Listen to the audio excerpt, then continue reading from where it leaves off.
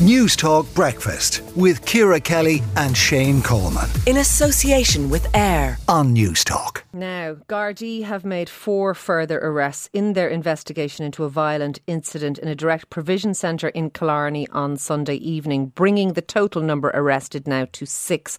Last night we spoke to local journalist Anne Lucy, who told us exactly what is believed to have happened. Gardaí and emergency services were called to Hotel Killarney last night shortly after 8:30 after what locals and others have described as a major incident got underway. Up to 6 ambulances attended the scene and several Garda vehicles, including Garda vans, attended at what transpired to have been a number of stabbing incidents in the hotel. What a local Garda, senior Garda today described to me as a melee broke out, and 4 men in their 20s and 30s have been hospitalised as a result, which were suspected knife wounds. There is no clear indication yet what led to the violence in the hotel, but local people have been telling me that they have seen Garda cars and ambulances at the hotel on a number of occasions since October, when 400, around half of them single males, were suddenly moved into the hotel, and the resident Ukrainians, some of whom had been there since the previous March, were told to leave by IPAS. OK, and for more on this, we're joined now by Niall O'Callaghan, local councillor and hotelier from the area. Good morning to you, Niall. Morning, Ciara. Your reaction to what has happened in Killarney, I'm sure the people of Killarney are a little shocked by what does sound to have been a major incident. What are people saying? Yeah, people are very disappointed that this has happened. We're all in shock. It's something that a lot of people have been flagging for the last couple of months, because you've put so many single males into one hotel on their own. It's a recipe for disaster, because you've so many different nationalities, so many clashes of religion, so many clashes in personality, that it has been a hotbed of activity, as Anne Lucy said there. And, you know, it's disappointing. And to be honest, from a local councillor's point of view, because people ring you and they get onto you first thing, people don't really understand. We as councillors didn't put them there, and we had no hand, act or part in it, because the government decided this. So I'm asking for our local TDs and Roderick O'Gorman to step up to the plate and do something, please. Killarney is a tourist town, Ciara. We pride ourselves, and we've worked really, really hard to have a very good family image, and stuff like this doesn't help us as a tourist town.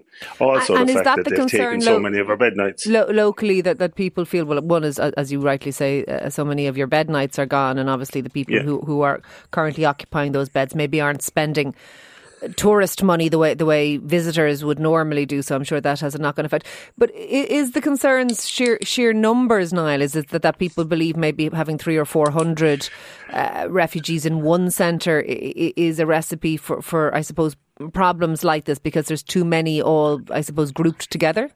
Yeah, it's sheer numbers. I mean, Killarney, Ciara, we've welcomed people from every country in the world for the last 400 or 500 years to our beautiful town, because it is the nicest town in the world. And so we'll take the racial connotations out of it, because there's none. It's simply, you've brought so many young men and so many people into one area that you've created the worry for the people in the town and their social fabric as well. And we live here. And I accept what you're saying, and I appreciate that the fact that you're not trying to play some kind of a racist card. And I actually do appreciate you coming on and not doing such a thing.